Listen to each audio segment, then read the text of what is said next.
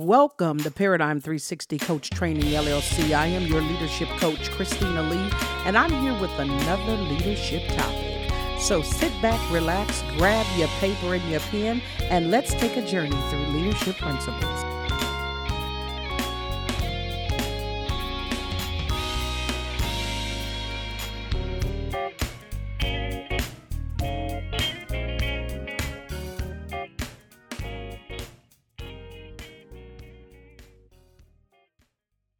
Welcome back. I'm your leadership host, Christina Lee, with Paradigm 360. I'm so excited tonight to bring to you our third quality in this leadership series of the 7 qualities of leadership. Tonight, we're going to talk about the A in leadership, and it stands for accountability. That's right. It is a touchy subject, one that people oftentimes don't want to deal with, but I will tell you that accountability is one of the most important elements of our leadership. No matter how high we climb the corporate ladder, we have to answer to someone. And the best leader understands the nature of transparency in leadership and welcomes it as a tool to keep them on the straight and narrow. Just look at our nation's country right now and look at all the things that are going on. And much of it has to do with the fact that we don't have human accountability in our private spaces or our public spaces. So what happens when we don't have human accountability? We get caught or trapped traveling outside the boundaries of our workspaces or our private lives, and it causes us to fall prey to the shortcomings we often see and experience in human leadership. See, in addition to higher accountability, this hierarchy that we have with other people, we also need to have peer-to-peer accountability. So accountability is not just me being accountable to my employer in terms of the person that I report up to, but accountability is also me being accountable to my peer, the person that I work with.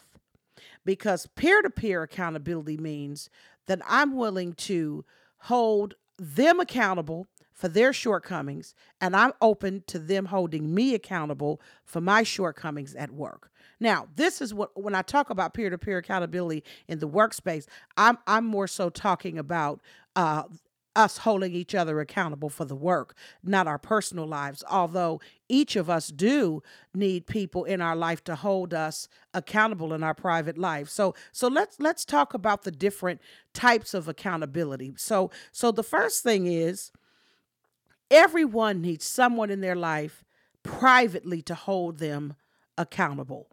We're seeing this spread like wildflower when we look at our country in terms of some of the issues that are coming up with the Me Too movement and all of these different things that we see.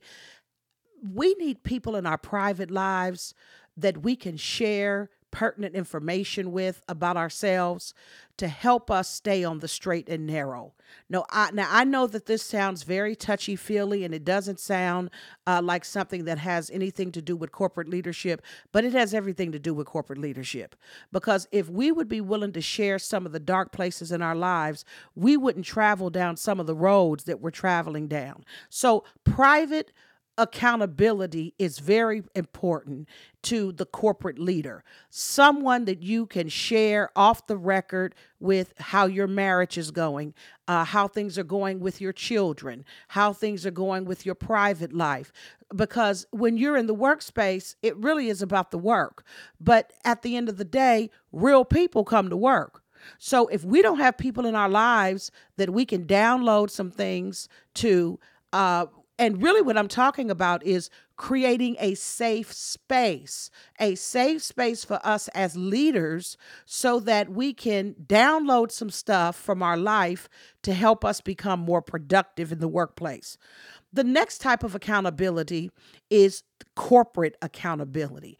Corporate accountability is I'm at work and I have created a culture that we hold each other accountable. I talked earlier about peer-to-peer accountability. That would be a part of that corporate space where I have a colleague and I have the colleague keep me accountable for areas of weakness that I may demonstrate in the workplace. So, for example, say I have a habit of always running late.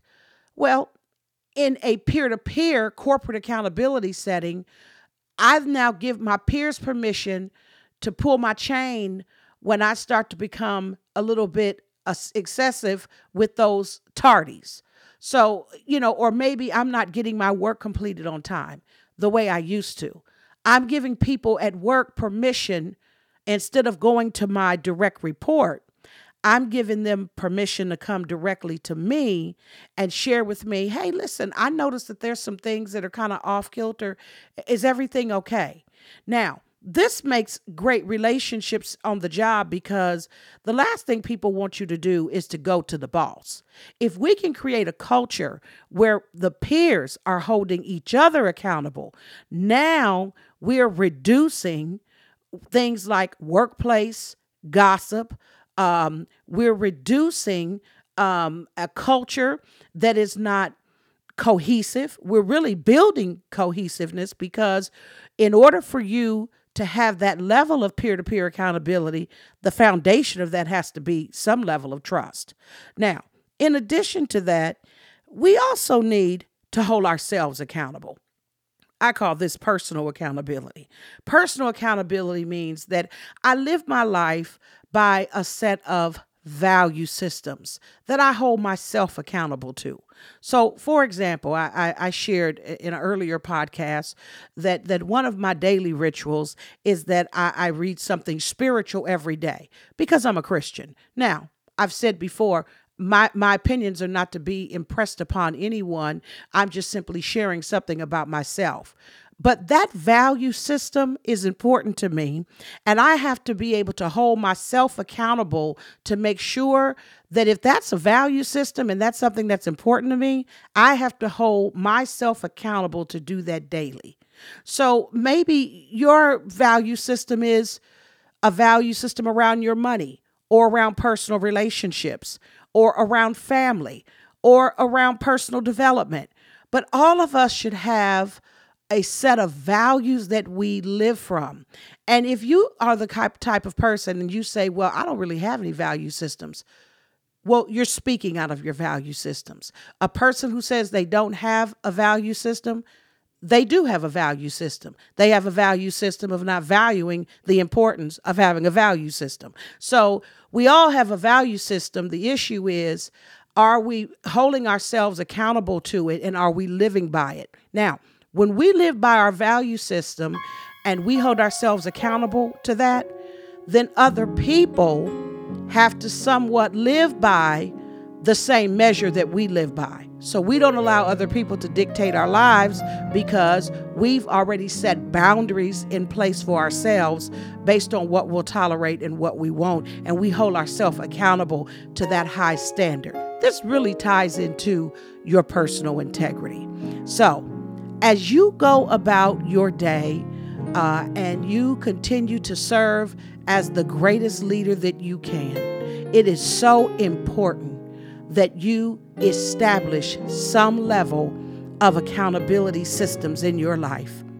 Whether there's public accountability, corporate accountability, private accountability, or personal accountability, and of course, peer-to-peer, it is so important. And so as we continue to develop ourselves and retool ourselves and refuel ourselves as a leader, thank you so much for taking this time, and I look forward to hearing about all of the successful people out there now holding themselves accountable.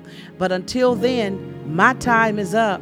I thank you for yours, and I'll see you at the top.